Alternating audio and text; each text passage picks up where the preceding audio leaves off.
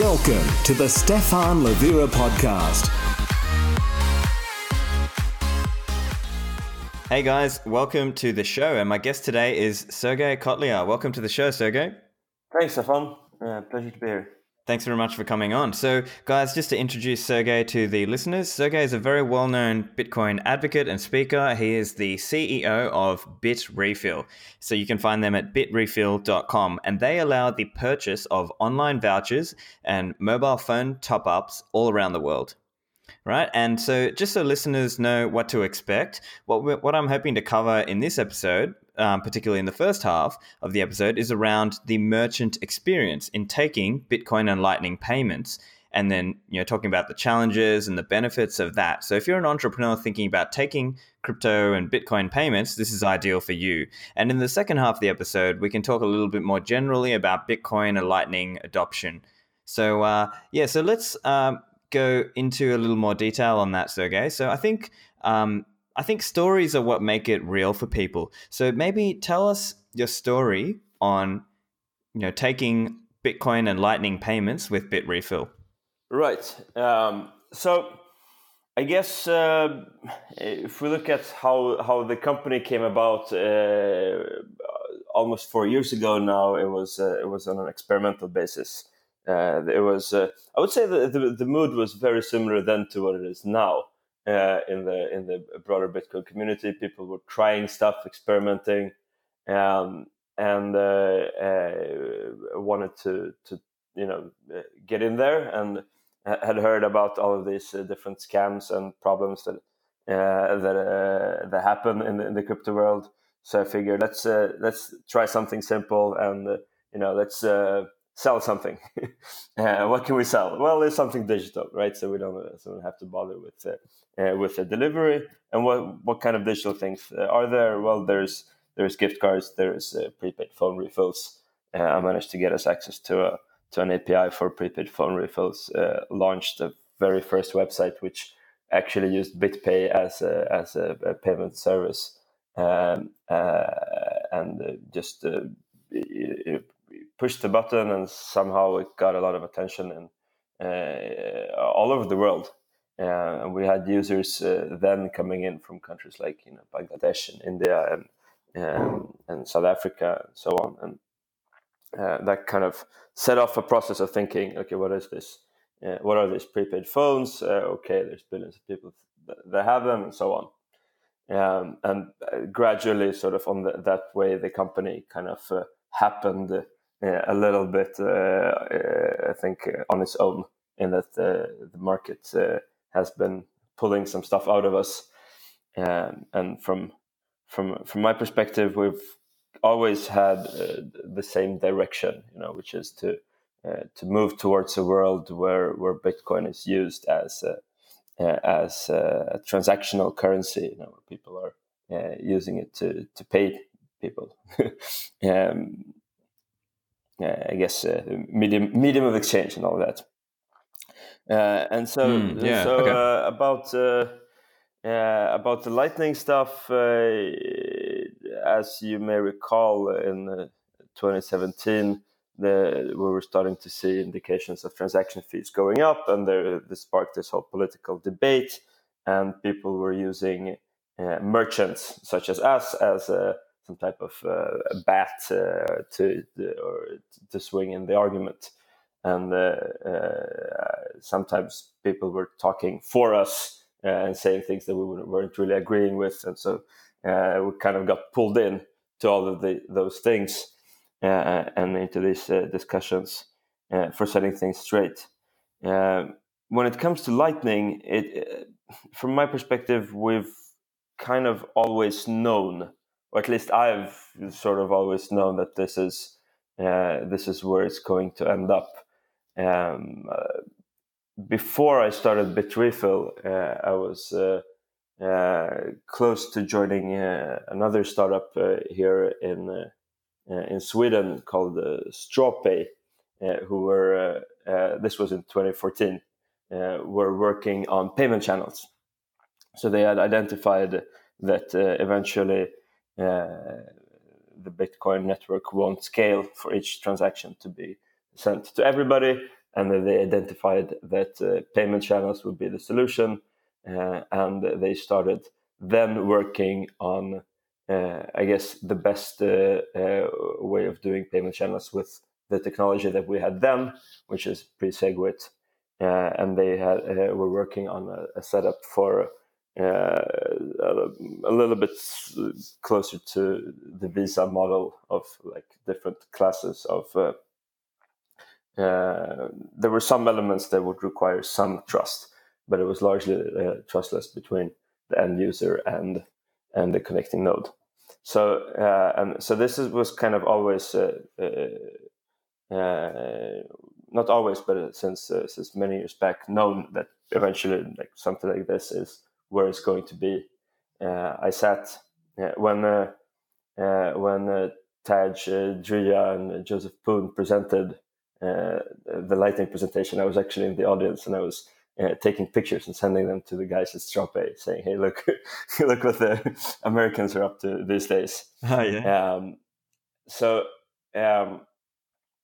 So it's been kind of known since always that something like this, and I think also if you think about and count backwards from the goal, if the goal is that we're in a world where Bitcoin or even broader cryptocurrency, if you so want, is used transactionally day to day, then that requires something, and that something might as well be Lightning. It's the best candidate that we've seen this far. And so when it came for us, it started with in the last summer, we had then an intern named Justin Camarena, who was now getting a little bit of fame in the Lightning world and is working with us since a year back, who was playing around with Lightning on his free time, and we were like, let's see what we can do with an experimental setup, and we just plugged it in, tested it out, and a little bit on that way it's been. It's like from what I think about technology is that it's like from my perspective, it's more interesting when it's being used for something real. That's even if that means that you're not using the latest, fanciest, bleeding edgiest, but whenever something like a real financial transaction happens with it, I think that's kind of like that's what really matters to me, I would say. Yeah, that's fantastic. And I think what you've done is you were really one of the pioneers. You and your company Bitrefill had pioneered the use of Lightning payments online to take payments at a dramatically lower cost than any other merchant was able to do, because the fees with Lightning are just so much lower.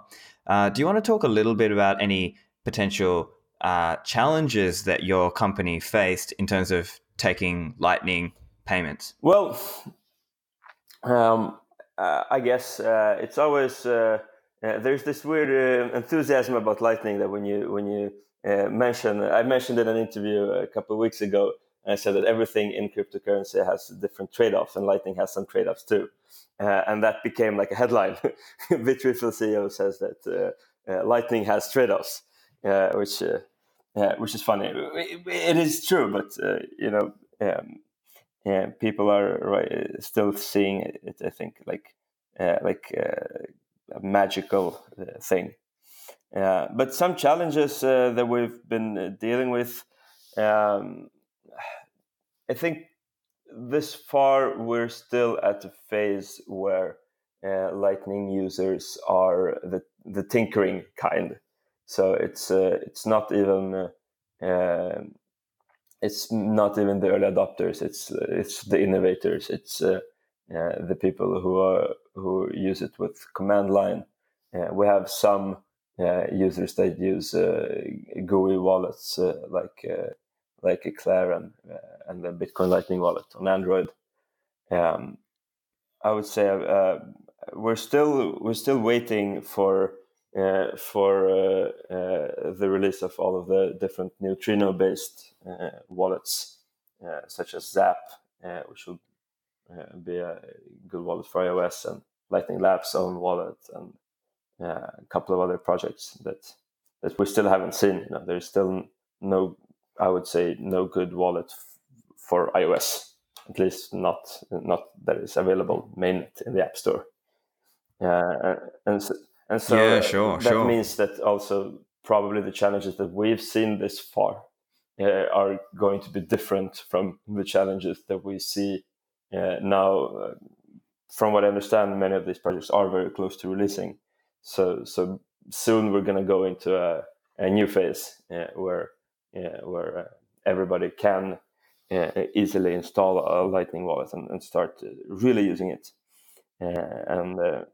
Yeah, it's a great point you make around how at the start it was really the tinkerers, the people who were hashtag reckless, the people who were really willing to just go out there and try it. And they were willing to risk losing a little bit of money because they wanted to be one of the first people using Lightning to buy real things on Bitrefill.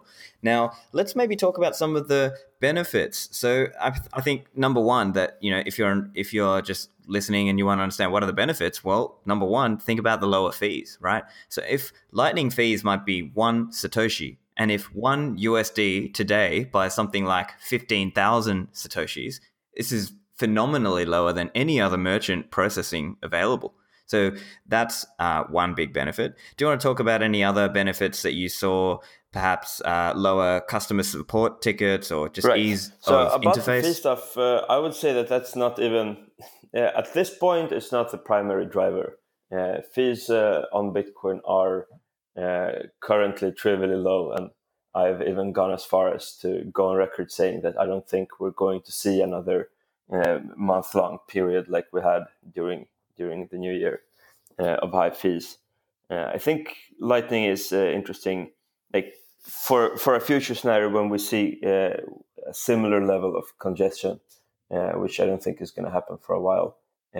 Not because there isn't demand, but simply because of all the different other scaling technologies that have been adopted on the network, such as mainly batching, kind of resolves a lot of the pressure for a while. But when it comes to benefits, so the user experience ends up a lot easier. So one of the big issues that we've been dealing with regular on-chain transactions is that if the user has to copy the address and the amount, then there is a high risk of something going wrong. What we've learned is, and this has been, I think, known for a long while, is if you let users make mistakes, they will make mistakes, and they will assume things that maybe make sense to them. Maybe a user will send a little bit less Bitcoins than what was written on the invoice. Maybe the user's wallet calculated a US dollar amount that is the same as the gift card, but we calculated a different amount, and that creates a discrepancy, maybe an underpayment, and we need to handle those. And if we introduce leniency into our system, as we had in the past, and that gets abused, so that's problematic as well. Sure. So let's talk a bit about what happens in those scenarios. So let's say a user had accidentally paid the wrong amount or underpaid, or just underpaid the invoice. Then what's involved from a manual processing point of view for you guys at Bitrefill? From our perspective, we try to handle this stuff automatically as far as possible. We display a view to the user saying, "Hey, you underpaid by this much. Please send another this much BTC to this address." Or we offer them, or type in your address, your own Bitcoin address, and you'll get a refund of the money that you paid. And that solves a lot of it, but still it creates less than great user experience. Sometimes users don't really understand what happened, what went wrong, what was the problem. Sometimes it was the wallet that they used or the exchange. A lot of users. This is something that people don't talk about, but like a lot of transactions are sent directly from exchanges, and their exchanges sometimes, for example, will take a fee out of the amount that is being sent, which in the end means that we don't receive the amount that was expected, and so on. So, and add to this that people from all over the world don't always speak English, and so on. And there's a lot of user confusion that can happen. And with Lightning, it kind of it forces certain patterns. So it forces that there is either a QR code that you scan, or that there's this long Lightning invoice string that you have to copy paste. But in either case, there's a much lower risk of something going wrong. And on top of that, there's also the questions involving transactions. So a regular Bitcoin transaction ends up in the mempool and then is waiting for being included in a block. We try to process them even without confirmations, but we have certain rules and heuristics that many transactions pass, but some don't. But a lot of different things can happen. Suddenly someone makes a couple of megabytes of transactions that outbid the user's transaction, and they get stuck. And the user is often eager, especially when dealing with phone refills. When someone run out of data on their phone, they're quite eager to get it resolved quickly. And it's not always a great experience to wait for an undetermined amount of time until a block comes in. And the way things work with Lightning is sort of that the transaction has already happened, right? The transaction that opens the channel is something that the user needs to resolve within their wallet, so that it separates in a nicer way all of that stuff, and lets the wallet handle all of this, so that when the user comes to us, there is no need for on-chain Bitcoin transactions. They can just scan and go. Yeah, fantastic. I like that. And I think I'd summarize that as Lightning basically forces the correct payment to the right address and to the correct payment amount. And not only that, because it happens instantly, you don't have to wait for this undetermined period of time, because with Bitcoin, the blocks could happen in 5 minutes, it could happen in 10 minutes, or it could happen in 1 hour. Right. So that is another huge benefit. Yeah. The other question I had was just around education, because your company, obviously, the use of Bitcoin and cryptocurrency is still relatively new for many people. To what extent has your company and your staff had to spend time educating people on cryptocurrency and Bitcoin? So I guess that has varied a little bit over time. We still have the thing that we share within the company, all of the customer service, so that everybody gets to interact with at least some of the customers, and at least when something goes wrong, we get to interact with them and fix it, and that's a good way to getting to know the users. I just lost my train of thought here. Yeah, so I mean, have you got any stories that you can tell in terms of times you've had to help a customer deal with? Made like a line in the sand that, hey, we're not going to be selling people on Bitcoin, and we're not going to be innovating new things, but gradually, like, those things have we've kind of been forced to do a lot of that as well. So when it comes to educating, I think we do a lot of stuff, but we also see that others use us as an education tool. So if you, for example, search for Bitrefill on YouTube, you're going to see walkthroughs and tutorials in all kinds of languages with people, painting on the screen and explaining how the payment flow happens and so on.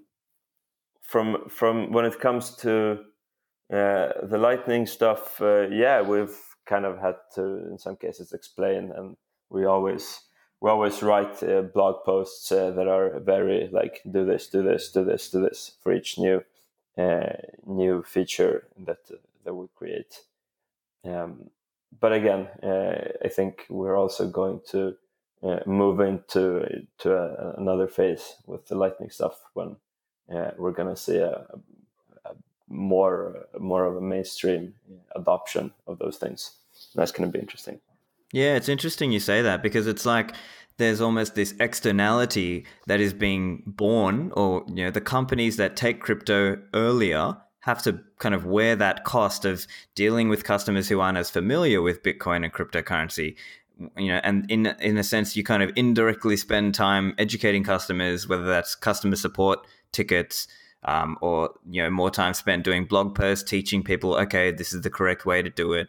Do you anticipate that over time that will become easier with better wallets and better interfaces that help automatically deal with these things for the customers? Everything is improving quickly. Like we discussed already, like the UX benefits of Lightning are huge. Now we just need to get to the point where there's wallets in everybody's hand, and then we're probably going to see quick iterations on the wallets, finding out which parts of the UX assumptions that have been made work, which parts don't work, what causes user confusion. I think when it comes to Lightning, a lot of I think the wallets carry a lot of the educational burden. Which I don't know how fair that is either, because wallets usually aren't even making that much money. But I think with the Lightning stuff, it happens a little bit naturally, that it's the wallet that gets the questions. Yeah, good point.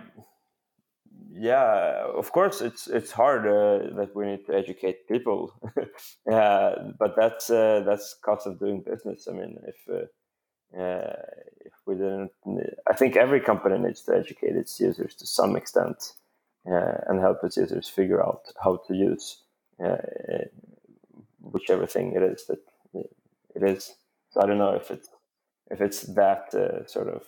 Yeah, sure. And I think you mentioned a good point earlier as well, that to some extent these explanations and education is crowdsourced, when there are other people out there saying, oh, look, here's how you do a Bitrefill transaction online, and here's a YouTube video. There's a huge community of enthusiasts. So a lot of the stuff, I mean, we're all on Twitter these days, and seeing the huge amounts of thinking and both philosophy, but also tutorials, and like there is a lot of people who are trying to help this become a thing, and those some of those people code, and some of those people don't code, and they usually promote and explain, and I think that's working pretty neatly in the ecosystem that we have. Sure. How about getting staff who are crypto savvy? Has this kind of talent been hard to come by? Yeah, it has. I would say that it's actually easier with the Lightning stuff, and that's something that is very curious, at least to me. That it seems like young people that can code are drawn to Lightning in a sort of intrigued, I guess, and start tinkering with it. So we get a lot of really good inbound, at least on the engineering side and the backend side. We're seeing a lot of really good people reach out and want to work with us. I'd say the difficulty, and that's also, I guess, an interesting topic to discuss, is that different personality types are drawn to different things, in Bitcoin, we have a large amount of, how would you say, like the back end or algorithmically minded type people that are drawn to it. But on the other hand, I would say that we have a lack of the visually minded, aesthetic design, UX, that kind of people that is still in short supply. And so that's something that we maybe should think about, how we can attract more of that kind of people. Yeah, fascinating. I hadn't thought about it like that, but it actually does make a lot of sense. Okay, that's yeah. I mean, they're the key points I was interested to cover with in terms of Bitrefill and your experience with taking Lightning. Let's now change to discussing a little bit more just broadly about Bitcoin and Lightning adoption. So those of us who are kind of more monetary maximalists and believe that Bitcoin will someday be worth millions per Bitcoin, that kind of person, probably myself included, likely doesn't want to spend a large portion of the Bitcoin stash for various reasons. That could be maintaining privacy, not wanting to pay capital gains tax, or at least not yet, or not wanting to pay unnecessary exchange fees in trying to spend and replace, let's say. But I know you've also got some thoughts in terms of what Bitcoiners can focus on in terms of the medium of exchange component. Yeah, so there's a lot of stuff in what you just brought up. I think, generally, of course, someone who acquired Bitcoins online for the purposes of investment is not going to go out and the first thing to do is to go and buy something with them, right? Nobody buys something online in order to buy something online. That's not the right way to look at it. But I think that, for example, already people who have been invested in Bitcoin for a longer time and have had their coins go up in value, those people are very eager to spend some of it, and we also see already today a pretty big demand from people that are eager to earn coins. And I think that that's something that we as a community should pay more attention to, because we have, according to different surveys, there's some tens of millions of people that own coins in some capacity, but there's probably 10 times or even 100 times more people that are aware of Bitcoin, that don't maybe super know how it works or what it is, or care about all of the sound money and all of the other stuff that we can discuss. People who just see it as it's money. It's foreign money, and it's better money than in most cases it's better money than the regular money that they use every day. And so we see some of that on Bitrefill, that people shout and are asking, like, how can I earn coins here? And there is a pretty big already, I would say, ecosystem of people that are earning money in Bitcoin. Everything from proper salaries and consultancy fees and things like that, but also really minor stuff like rewards for small stuff or faucets or little micro tasks. And faucets, if you look at a site that not many Western Bitcoiners know, which is freebitco.im, which I always bring up as one of my favorite Bitcoin companies. They have a couple of million users. I'm looking at their page now to see if they brag with that or not. But they have a couple of million users, and it's basically a faucet. So you go in there, you solve a CAPTCHA, you get some Bitcoins for free. There's some gambling features and some other little stuff. But it's basically there you go. They have 16 million registered users, and not many of the Western Bitcoiners that are all about the hodling mentality know about like that there is an ecosystem of that stuff as well, which I think is super interesting and super exciting. That there are people that value Bitcoin as money and maybe for different reasons don't want to buy it or can't buy it, or maybe don't even care about Bitcoin, right? I think again, if we count backwards from the success case, I think nobody thinks that we're going to live in a world where all 7 billion people are Bitcoin enthusiasts and maximalists and go to conferences, right? Most of the people are going to be, okay, this is money. I can earn it with work, and I can pay people and pay services with it. And I think that we already see like slight indications of that kind of stuff, and I think it's still very early. But probably if I was starting something entirely new, I would probably like look in that area for opportunities, because I think that there's a huge demand for earning coins, and it's something that is going to be desperately needed for us to have a circulating economy. Plus, that it's needed for in countries where maybe there's no exchanges, or even if there's legal issues and things like that. I guess maybe I'll stop there for now. Yeah, sure. No, I think it's an interesting way to put it. I think what we can talk about is how many people frame it as merchant adoption, but actually what you're discussing here is more like earner adoption.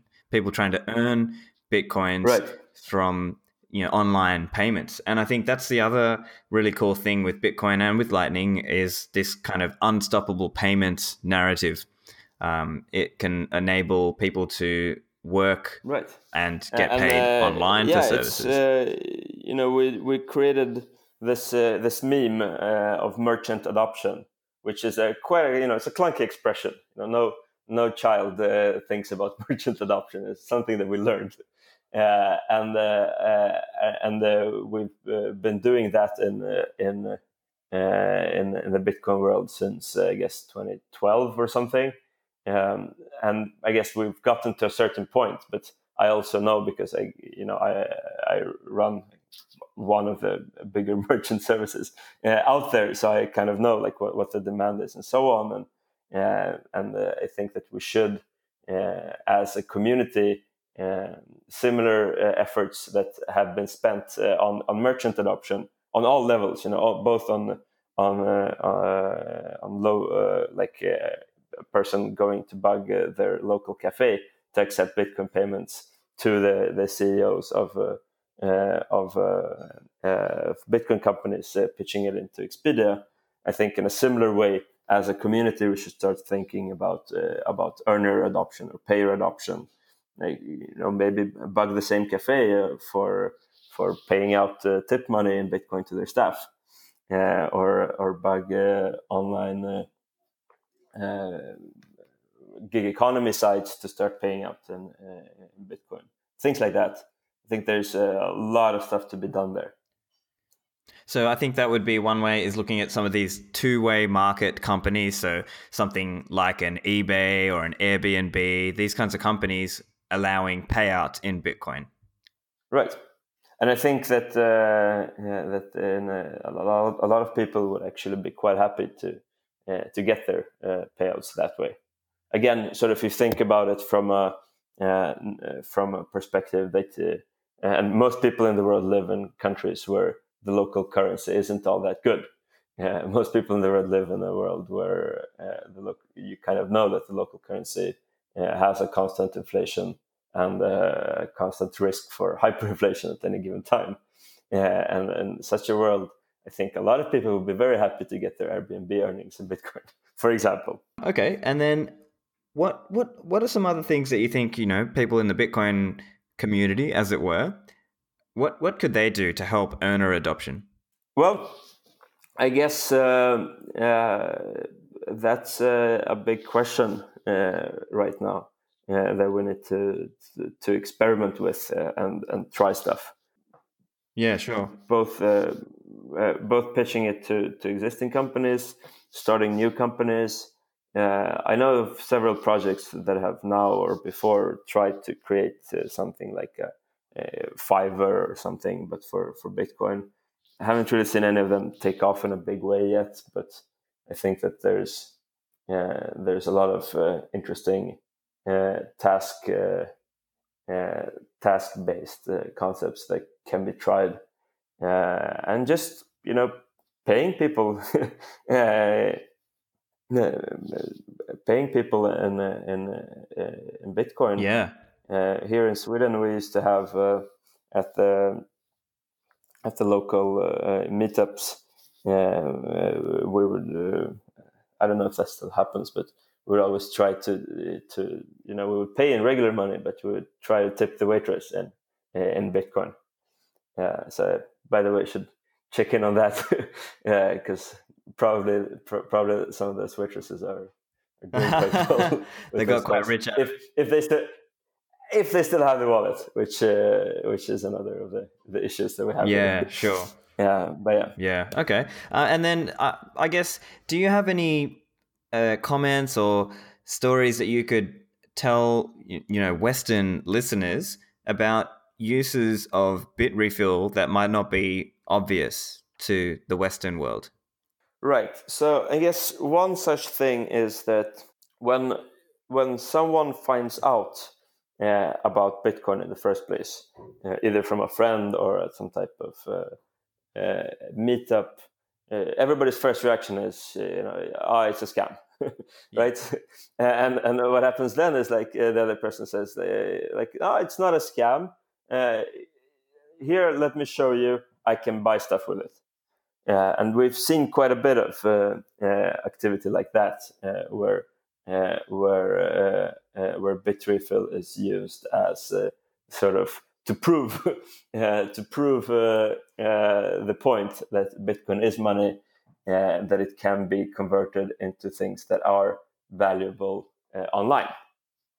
And I think that's quite cool. It also has a downside because it also means that scammers will also use Bitrefill to convince people that their particular scam is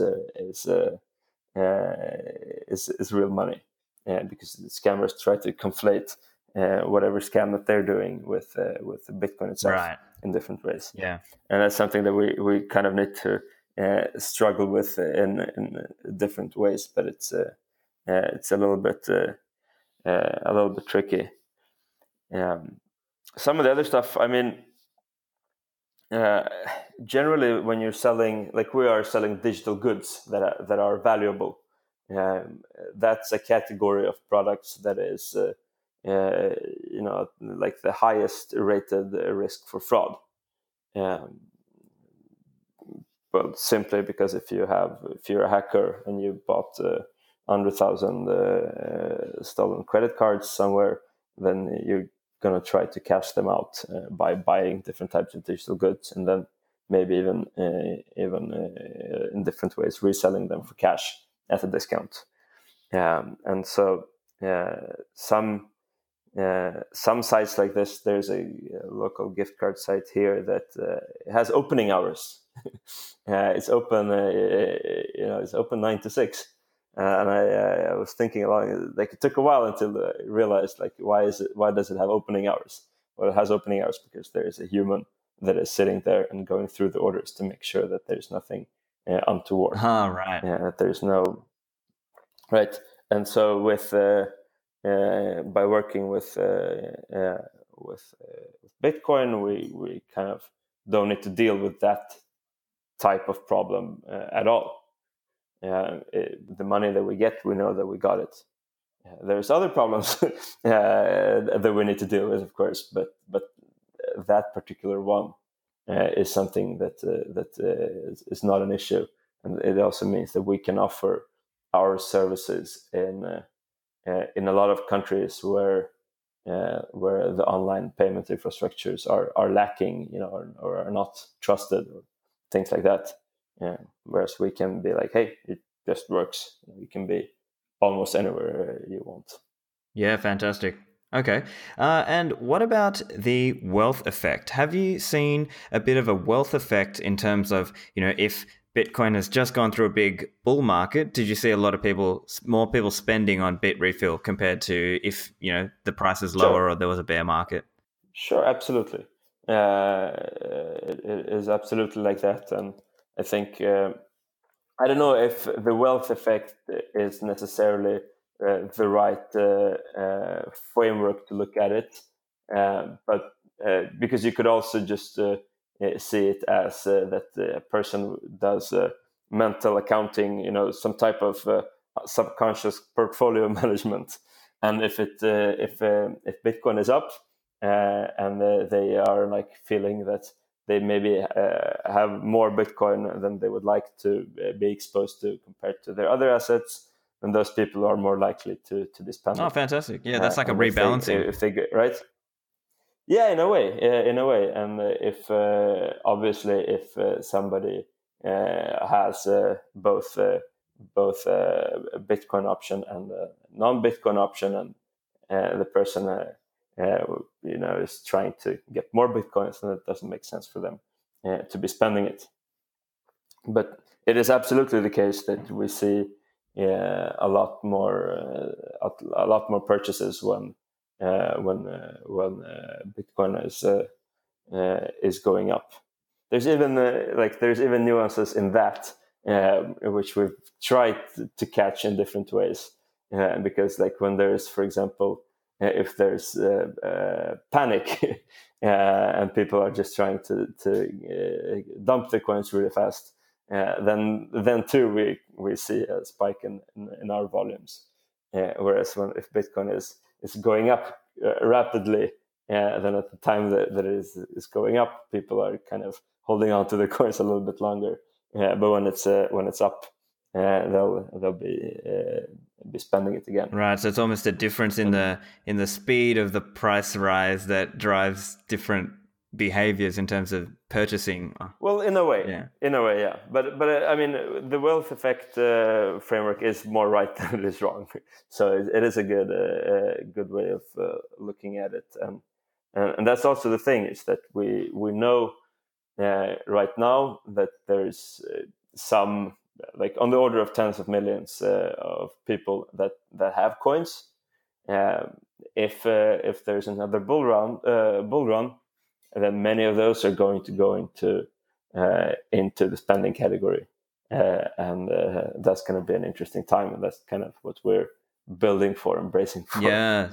Talk to us a little bit about the cyclical nature of some, Bitcoin and crypto businesses. They have had to sort of weather the downtrends and then kind of make hay while the sun shines when the bull run is happening. Do you want to talk a little bit about that? It's a good question. Yeah, I mean, it's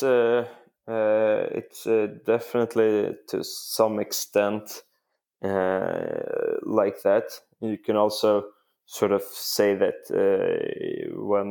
when there is a hype, a lot of effort goes into just keeping up with it. Whereas when the hype is lower, you have time and energy to build new stuff and improve, to make sure that you can you can deal with the next hype when that comes. Yeah. That might also help. Yeah, but there is definitely the cyclical effect, and there's even things like how capital is invested. When at the peak of the hype cycle, obviously a lot of people in crypto are feeling rich, and there you have a wealth effect, because then they're very eager to invest their coins into projects, and the projects in turn start using that capital and hire people, which means that they gradually liquidate some of their coins, either all at once or stepwise. And that's kind of like, that is that is the selling pressure, the burn rate of the ecosystem, which is also, I think, not entirely been discussed. Like we discuss the burn rate of miners and how they're liquidating coins, but it's also the case that startups start, like after a bull market, startups receive capital and start spending that capital, and that spending creates selling pressure. And I think that if you view Bitcoin from the perspective of it being like a country with its own currency, then this does resemble in some ways a business cycle. That in an upcycle, capital gets invested, which in turn gradually creates downwards pressure. Downwards pressure creates more efficiency, which which creates a new upcycle, and so on. Yeah, fascinating about the way the cycles apply in Bitcoin and Bitcoin businesses.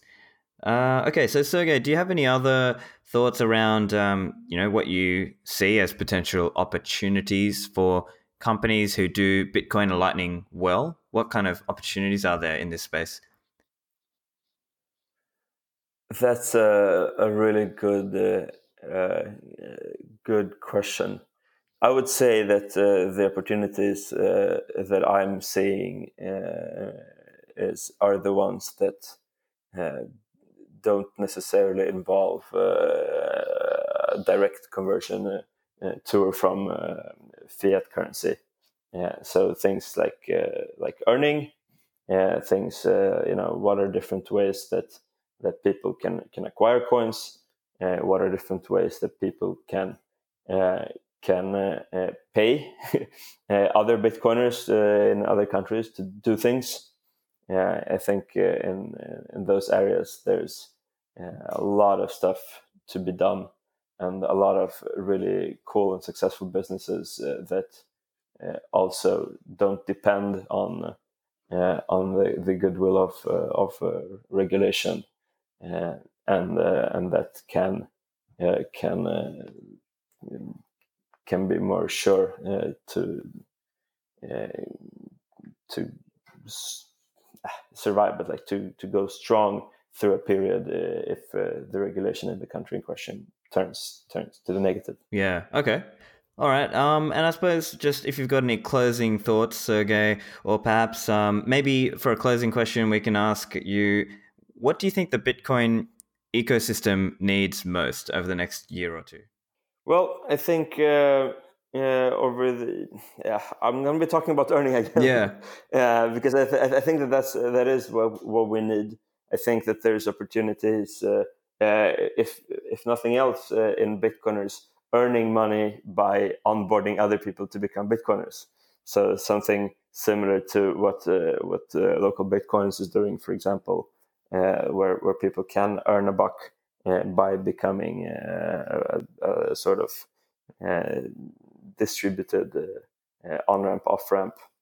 But other than that, I think that we also, I guess, what I would like to see is more experimenting with real stuff, both when it comes to like use mainnet for things. Maybe it's okay. Maybe there are people that are reckless enough to try stuff, and maybe it's okay if some things fail, as long as we communicate very clearly and use wise approaches to mitigate potential downsides. But I would say that that's one of those. Like, let's try to, especially with Lightning now, where we're seeing a lot of really interesting sort of hackathons and small projects. I'm curious to see what are some things where real world value is being exchanged. What are things that can be built in that regard? because that's what's going to speed up the learning cycle. Because when you're only dealing with tinkerers, or you're only dealing with proof of concepts and so on, you're not really learning. You're learning somewhat, but you're not getting the full feedback from the market and what the market wants. And I think that we should all be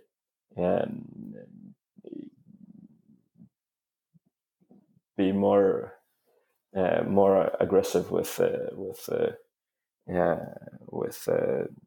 testing stuff, at least on like each on themselves. Yeah. Not to encourage other people to necessarily be reckless, and especially to understate the risks, but to sort of not be afraid to try some real stuff. I think we're getting to that point where we should be doing real things. And this is also, I guess, one of the reasons why, if you look at the altcoin ecosystem, where there's a lot of different proofs of concepts and partnerships and that kind of stuff, but like, where is the real world usage? And a lot of the real world usage is in the Bitcoin world, which is cool, and I think that we should continue to do the real world stuff, even if it's sometimes maybe a little bit boring. Yeah, sure. Okay, I think that's a great way to summarize it then. So I think it's basically, our conversation has been a lot about earner adoption and really making Bitcoin work in the real world for real applications, and just as it mainstreams. So listeners, if you want to find Sergey, you can find him online. His Twitter handle is @Zigamon. And bitrefill.com. Have you got anywhere else that you want the listeners to, where you want them to find you? No, that's so good. And there's the Bitrefill Twitter account as well, @Bitrefill. Excellent. Okay, well, thanks very much for coming on, Sergey. Thanks so much for having me. So that was my conversation with Sergey Kotlyar. I hope you guys enjoyed it. I found it particularly interesting in terms of his story of accepting Bitcoin over Lightning Network and the benefits that represents for customers. I also thought it was really cool how he mentioned the increased ability to attract young technical talent who are drawn to the Lightning Network and want to work on this.